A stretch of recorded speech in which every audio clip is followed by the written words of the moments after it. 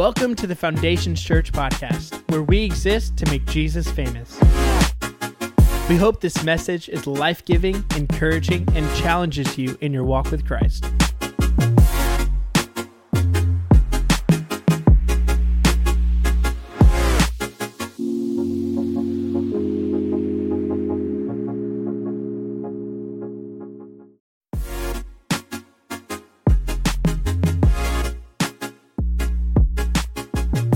Welcome to the Foundations Church podcast, where we exist to make Jesus famous.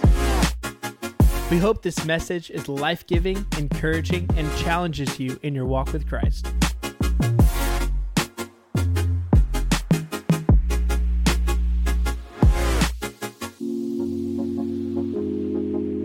Hey, last week, Pastor Justin started a new series. It's the most wonderful time, and today we are continuing on with that series. If you've got your Bible, if you've got our FC app, if you haven't downloaded our FC app, go ahead and do that now. You can follow the sermon notes, you can get events, you can give, you can sign up for connect groups, you can do a bunch of different things through our FC app. And so go ahead and download that now. I'll allow it. So, but if you have the app, you can open that up to the sermon notes section. We're going to be in Matthew chapter 2, verses 1 through 2. It says this. It says, Jesus was born in Bethlehem and Judea during the reign of King Herod. About that time, some wise men from eastern lands arrived in Jerusalem, asking, "Where is the newborn king of the Jews? We saw his star as it rose, and we have come to worship him." This morning, we are going on with a series. It's the most wonderful time to worship. It's the most wonderful time to worship. I want to make a distinction here because if you grew up in church, then the words praise and worship were probably synonymous. They went together like Batman and Robin, peanut butter and jelly. As much as this one hurts, Spencer Sanders and interceptions, they go together really well together. I know, I'm sad. It's all right. I'm still bitter.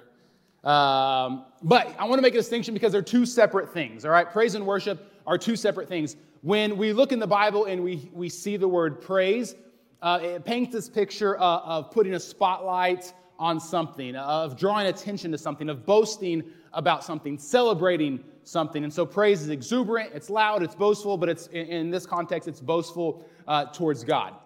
And worship, on the other hand, has a much more reverent feel, a much more somber feel, and it's the idea that you are on your knees. Let's see if I can do this without making the old man groan. That you are on your knees bowing down before someone in authority or in submission. And it's that picture of, you think of like ancient times where they're bowing before a king, right? Because they're paying respect. And so we are bowing down before God, that we are living a life, that our heart is in this attitude of worship, which means that we are constantly on our face before God. And not necessarily in the literal sense, but that no matter where we are, that our heart and our attitude and our mindset is one of putting God above us, right? That we are at the feet of Jesus.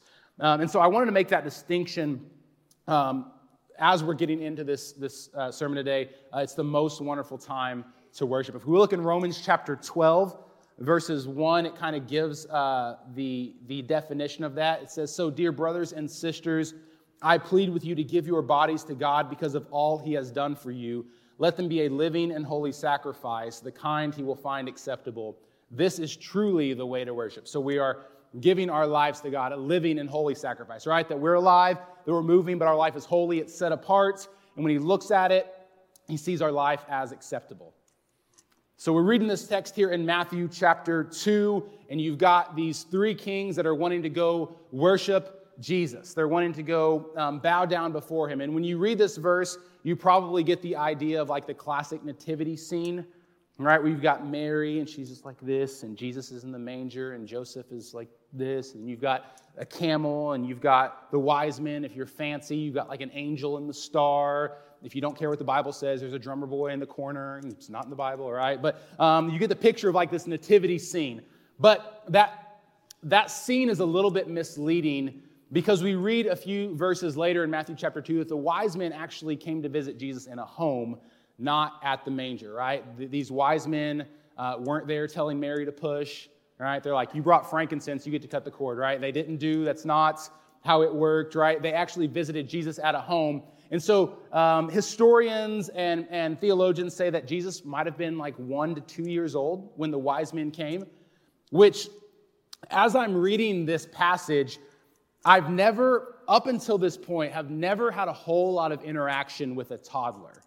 And so as I'm reading this, I'm like, these men of influence, these men of power, these men of wealth, right? These 3 wise men are coming to worship a toddler.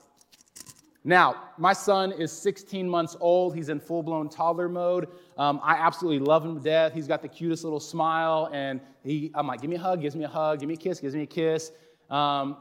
He also poops his pants. He wakes up at 6 a.m.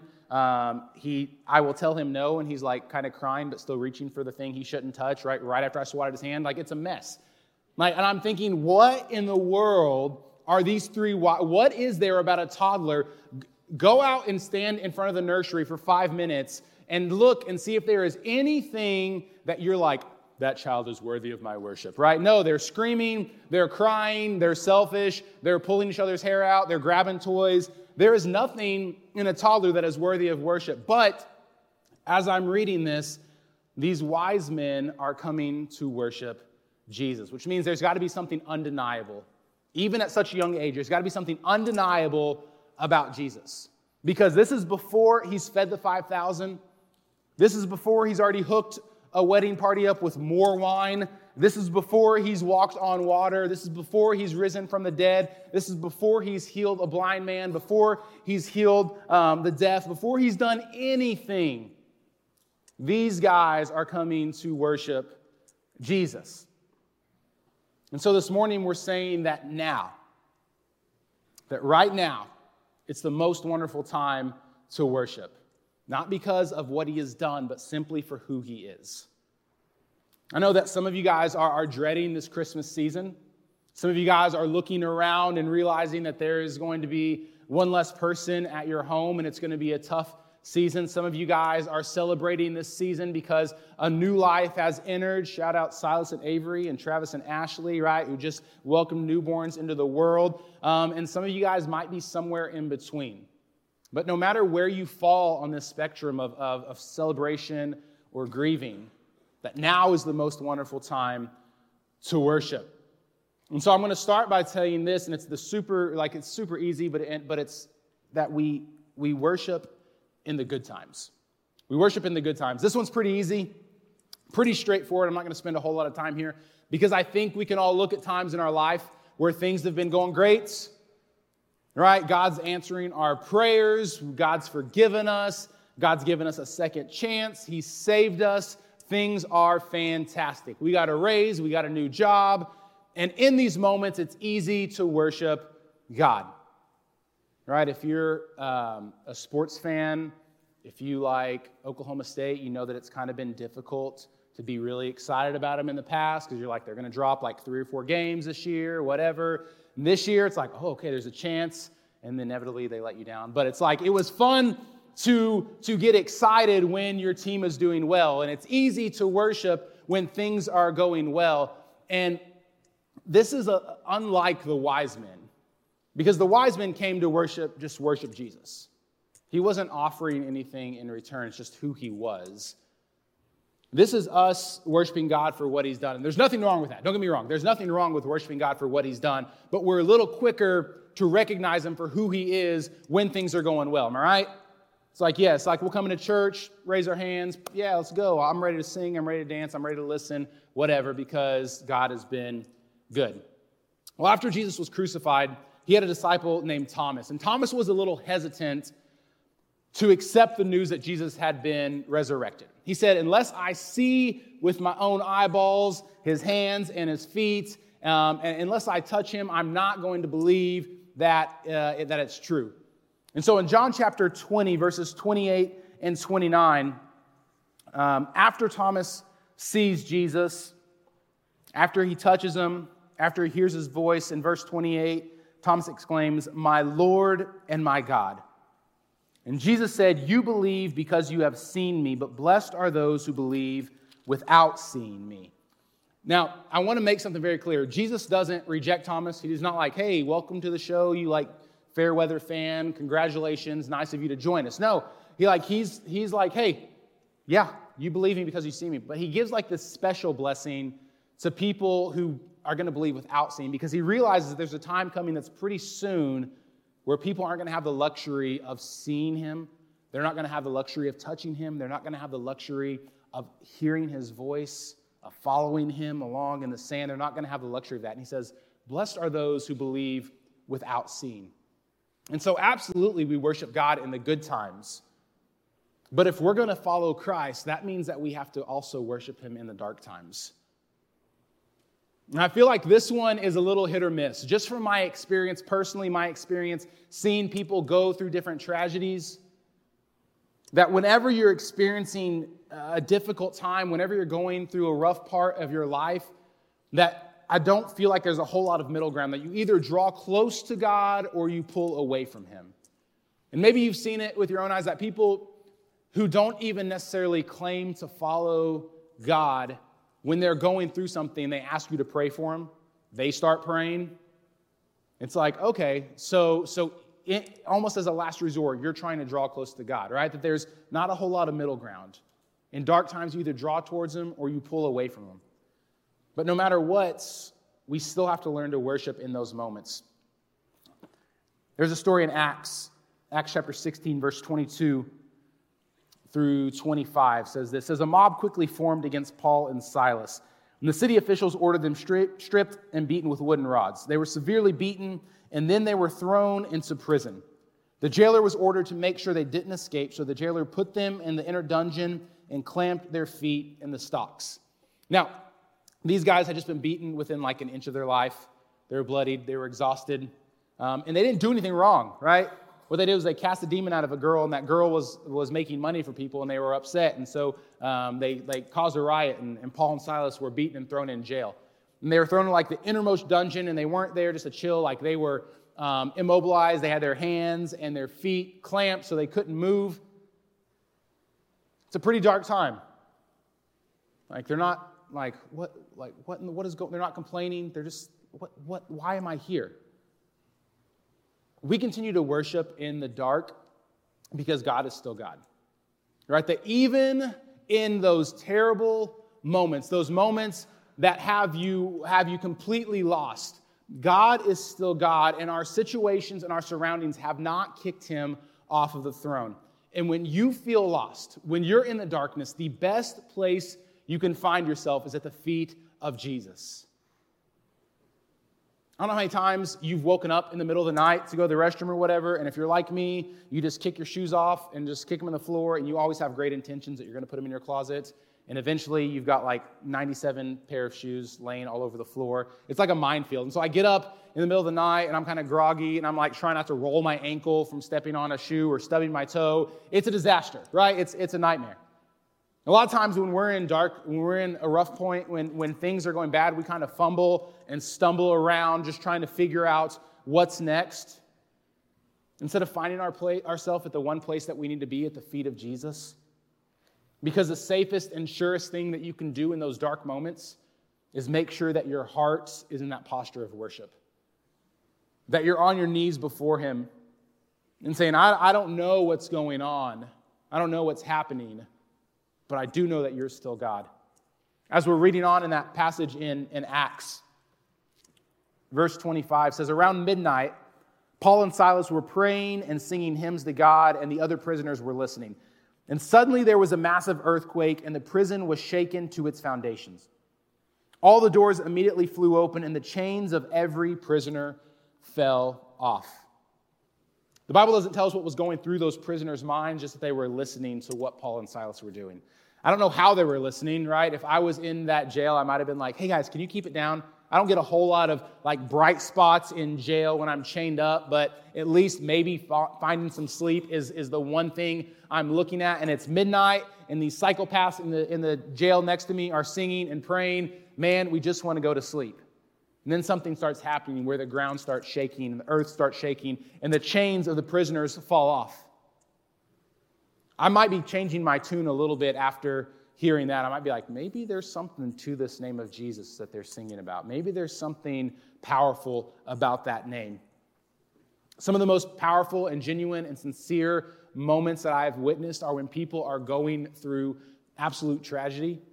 And the thing that they say is, I don't know what's going to happen, but I'm still going to trust God. I don't know what the outcome is going to be, but I don't have, what else am I going to do except trust God? Trust that God is still good and he is still in control, where they do away with the charade, they do away with the act of, yeah, everything's great, yep, but it's just like, this part is awful, and I'm not going to deny that it's terrible, and I don't want to be here, but I'm still trusting that God is good. I'm still at the feet of Jesus no matter what. Man, your worship in those dark times has the power and the ability to affect other people. Your worship in those dark and rough times is the safest and surest place to be. Your worship in those dark times is you confessing that God is still in control no matter what you're going through. It's not easy. No one said it was going to be easy. But it's the safest place that you can be in those moments. So we worship in the dark, we worship in the good, and this one might be one of the most difficult of them all. We worship in the quiet times. We worship in those quiet times. Have you guys ever had a moment where nothing's really wrong, right? If someone were to ask you how you doing, it's like, I'm good. Family's good, I'm good, life's, no real problems. Things are going well. But for whatever reason, whenever you pray, it just feels like your prayers are just bouncing off the ceiling and nothing's happening. Whenever you read the Bible, nothing's sticking out. Whenever you hear that song, you're not getting the goosebumps that you used to get, and you're just like, what is happening in these moments? My life is good. But you pray and you get nothing in response. And finally, you're just like, God, just strike me blind or something. Let me know that you're listening. And all you get in response is just silence. Nothing. One of my favorite stories in the Bible revolves around the prophet Elijah. And it's the whole series of events that leads up to this moment, because Elijah had just been part of this incredible move of God, of showing the power of God to this nation and to these false prophets. And then he kills a bunch of guys, and it's awesome, right? But you're like, what? What's wrong with you, Michael? I don't know. A lot. But he goes through this awesome moment. He's on the mountaintop celebrating, and showing people the power of God, but he ticks off the wrong people. And he gets his life threatened, and the queen says, if you're not dead by this time tomorrow, I'm gonna be the one. Like, if you're not dead, then I should be dead. So I'm coming after you, Elijah. Elijah runs, he hides, he prays that God would just take his life. He goes from a mountaintop to this extreme pit, just wanting to die. And in 1 Kings chapter 19, we read this story. Picking up in verse 9, it says, "But the Lord said to him, 'What are you doing here, Elijah?' And Elijah replied, 'I have zealously served God Almighty, but the people of Israel have broken their covenant with you, torn down your altars, and killed every one of your prophets. I am the only one left, and now they are trying to kill me too. Go out and stand before me on the mountain,' the Lord told him. And Elijah stood there, and the Lord passed by. And a mighty windstorm hit the mountain. It was such a terrible blast that the rocks were torn loose, but the Lord was not in the wind. And after the wind, there was an earthquake, but the Lord was not in the earthquake. And after the earthquake, there was a fire, but the Lord was not in the fire. And after the fire, there was the sound of a gentle whisper. And when Elijah heard it, he wrapped his face in his cloak and stood at the entrance of the cave. And a voice said, 'What are you doing here, Elijah?'" This passage is so interesting to me for a lot of reasons. The first reason is because God talks to Elijah. He's like, "What are you doing here?" Elijah answers. God's like, "Go stand at the mouth of the cave." And he experiences all these phenomenons and doesn't hear anything from it, until there's this gentle whisper. And Elijah realizes that God is in that moment. And the voice repeats the same question. He says, "What are you doing here, Elijah?" Elijah gives him the same response. And this time, God responds. He didn't respond in the fire or the earthquake or the wind. He responded in the quiet. This passage is super interesting to me as well, because where Elijah is standing is Mount Sinai. Mount Sinai has a lot of historical references and a lot of significance in the Old Testament. Mount Sinai was where God gave Moses the Ten Commandments. Mount Sinai was where God revealed himself to the Israelites. And what I find really, really interesting is that when God revealed himself to the Israelites years and years and years before, he did so on the same mountain that Elijah's standing on. He revealed himself to the Israelites in a storm, in an earthquake, and in fire. The same three things that we see Elijah experience, God had showed up in a real and powerful way in the past. The Israelites were like, oh, dang, what's going on? Like, that's God. Uh-oh, right? Better get our act together. But this time, when Elijah's on the same mountain where God had appeared before, when Elijah's in the midst of some of the same phenomenon where God had appeared before, God's not in any of those. God's in something completely different. You can put on that same song. You can pray that same prayer. You can do all these same things in hopes to recreate some magic where you've experienced God close. You know, it's like, I'm going to go out and spend a few hours journaling and listening to worship music and praying and reading my Bible, and you get nothing. And you're like, I don't understand. I've done that before. And it's worked, and I felt God speak to me, and I felt God move, and I felt him close, and you do it again, and it's just like, I'm just sitting out here, just like wasting my time. What is going on? That you can do what you've always done, be in the same place you've always been, and still not hear anything from God. Elijah was on the same mountain where God had appeared, experienced the same things that God had done in the past, and God wasn't in any of them. But what was God in? He was in the quiet. God was in the quiet. And we have to start to understand that even when we don't have the emotions that we once had, when we don't feel God close, when we feel like he's disconnected, we have to understand that sometimes our feelings aren't always accurate. And that just because we don't feel God close and all warm and cozy and fuzzy inside, doesn't mean he's not there. Is God in the fire? Absolutely. Is he in the storm? Absolutely. Is he in the earthquake? Absolutely. Is he in those powerful moments of songs? Absolutely. Is he in his word? Absolutely. But is he in the silence? Man, every long and drawn-out second of it, he is. And so many times we rely on our feelings to guide us. And our feelings are a great gauge, but they're a terrible guide, and sometimes they guide us in the wrong direction. And just because we don't feel God close doesn't mean that he's not there. There's this encounter that Jesus has with this woman, and Jesus is talking with her in John chapter 4, verses 23 and 24. And he says this, but the time is coming, indeed it is here now, when true worshipers will worship the Father in spirit and in truth. The Father is looking for those who will worship him that way. For God is a spirit, so those who worship him must worship in spirit and truth. When you can't hear God's voice, when you feel like your prayers aren't being answered, when you feel like it's just stale and dull, you have to realize that worship isn't just some emotional exercise that we go through, that it's where your head and your heart connect, and you understand who God is. You understand who God is when those moments where you feel him close, and you understand who God is when you can't feel him at all. And I want you to hear what John Piper said, which I thought was a great explanation of this. He says, worship must be vital and real in the heart, and worship must rest on a true perception of God. There must be spirit and there must be truth. Truth without emotion produces dead orthodoxy in a church full or half full of artificial admirers.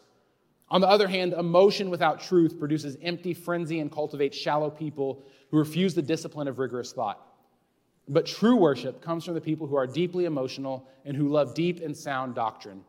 Strong affections for God rooted in truth are the bone and marrow of biblical worship. If we're going to worship God at all times, if we're going to have this constant state where our heart is in this posture of worship, where we are constantly in submission to God, then what it boils down to is our view of God. Do we think God's in control? Do we think God is good? Or do we think he's just there to bail us out when we're in trouble? Right? If we're going to worship him at all times, then we've got to understand that at all times, he's worthy of our honor, he's worthy of our respect, he's worthy of our worship. Luke chapter 9, Jesus is having a conversation with his disciples, and he asks them a question. In Luke chapter 9, verse 18, he says, one day, Jesus left the crowds to pray alone, and only his disciples were with him, and he asked them, who do people say that I am?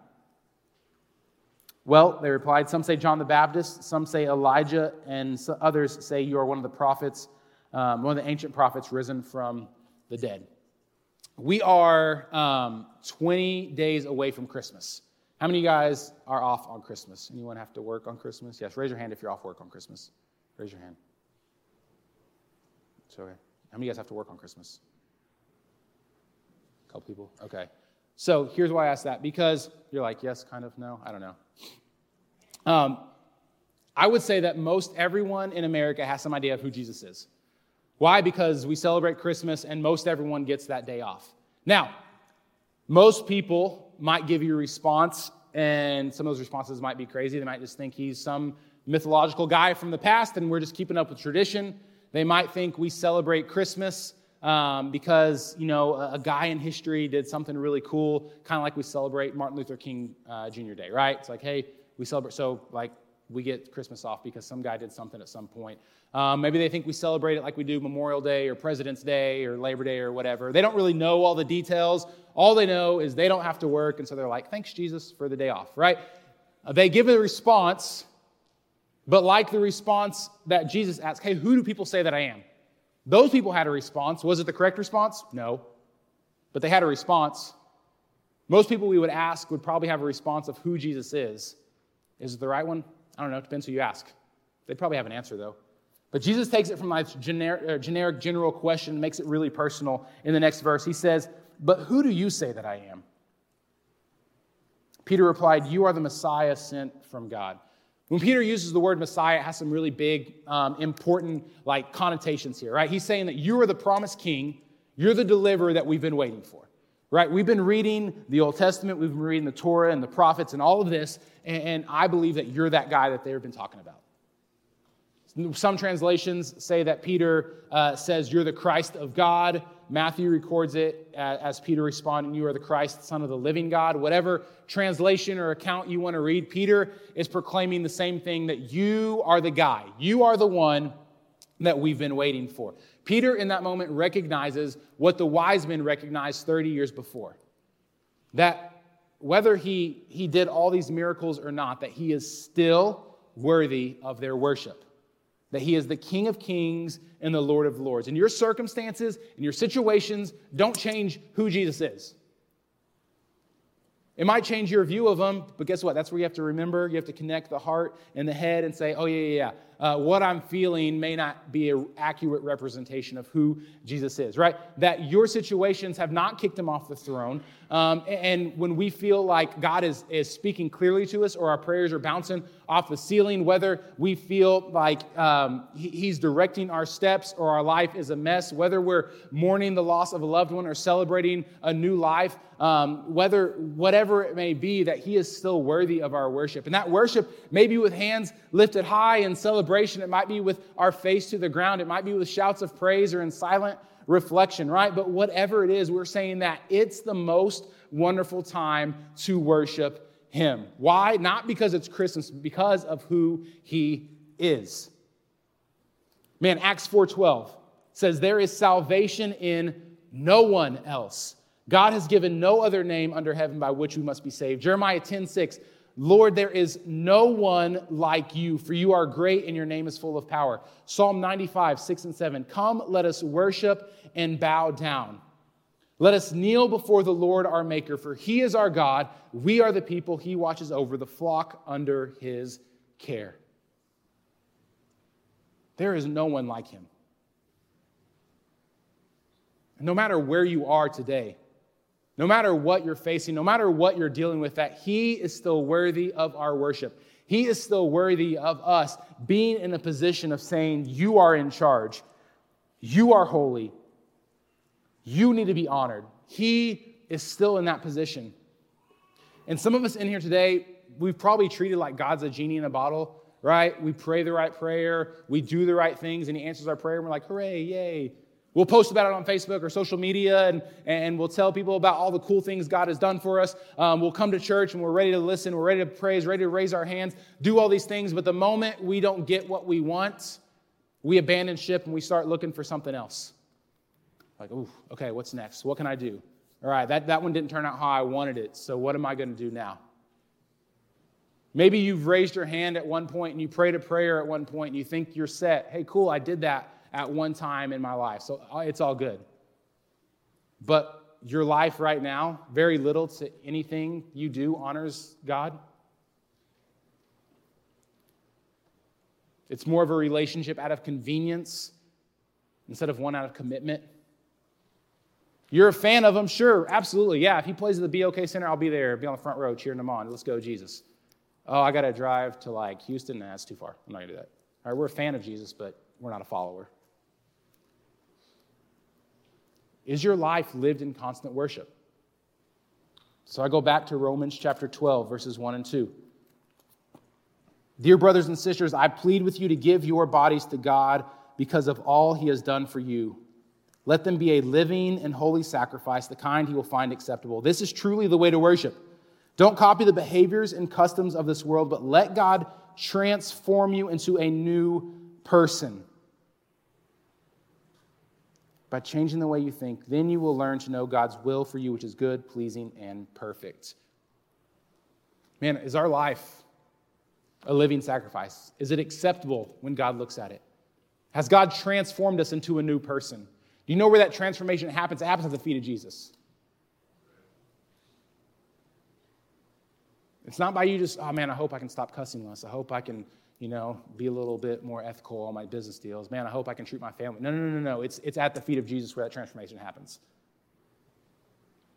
Is your life lived in a constant, living, active, ongoing state of worship? Where you're saying, hey, you're in charge. You're in charge and I'm following you.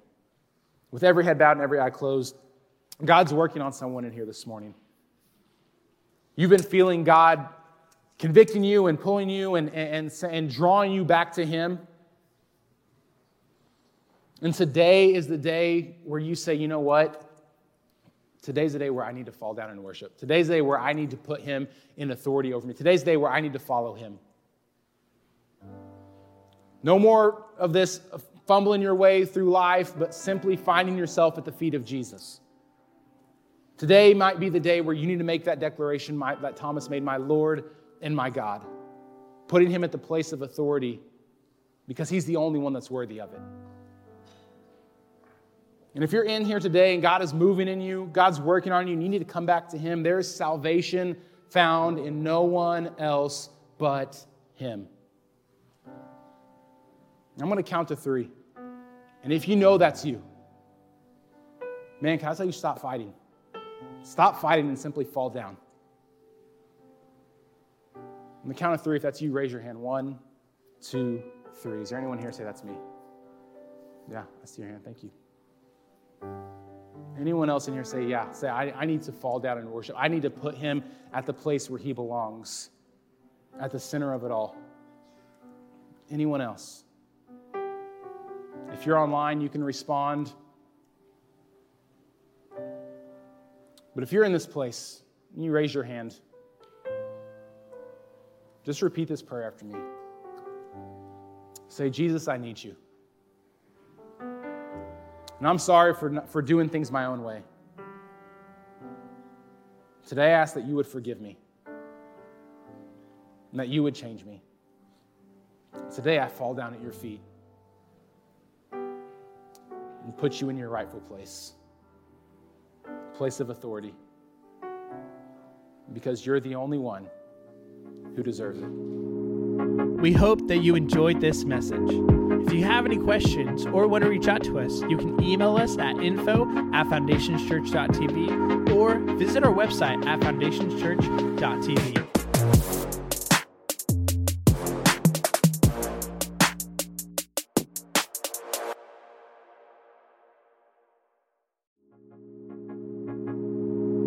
We hope that you enjoyed this message. If you have any questions or want to reach out to us, you can email us at info@foundationschurch.tv or visit our website at foundationschurch.tv.